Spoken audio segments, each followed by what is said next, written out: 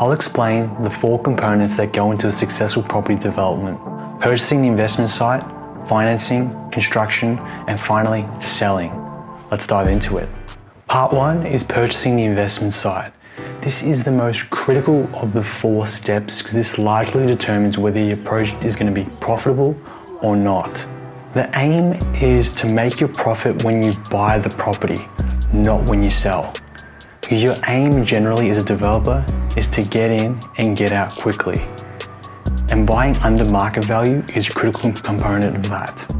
Now, as a rule of thumb, you want to buy at least 10% under market value, as this is what you need to simply break even.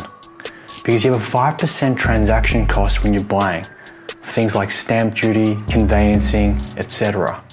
And 5% transaction cost when you're selling for hiring furniture, agents' commissions, etc. Part 2 is financing. Now, most people think this is the entire process. However, this is only one step. Many developers will borrow from the bank to purchase the site, however, use their own money in order to finance the construction, as this is less of a headache.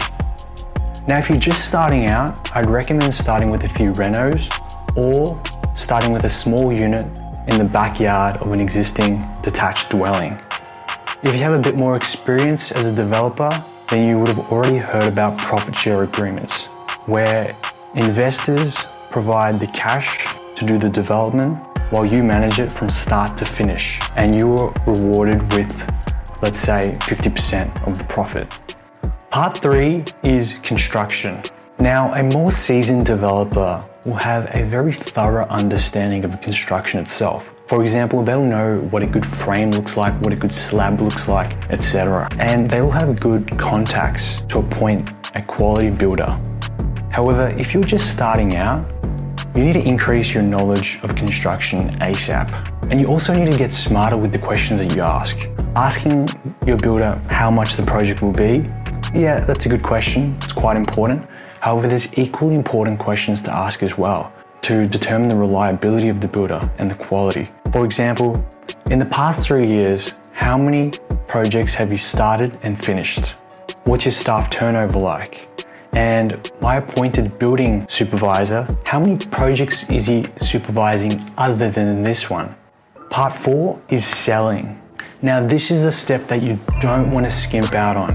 You want to hire an agent and you want to hire furniture and dress up the place. If you try to skimp out on this step, you could lose tens of thousands of dollars on your market value. And that's it. Thank you so much for watching. Now, if you liked the video, please hit the like button. And if you want to see more videos, please subscribe. Thank you.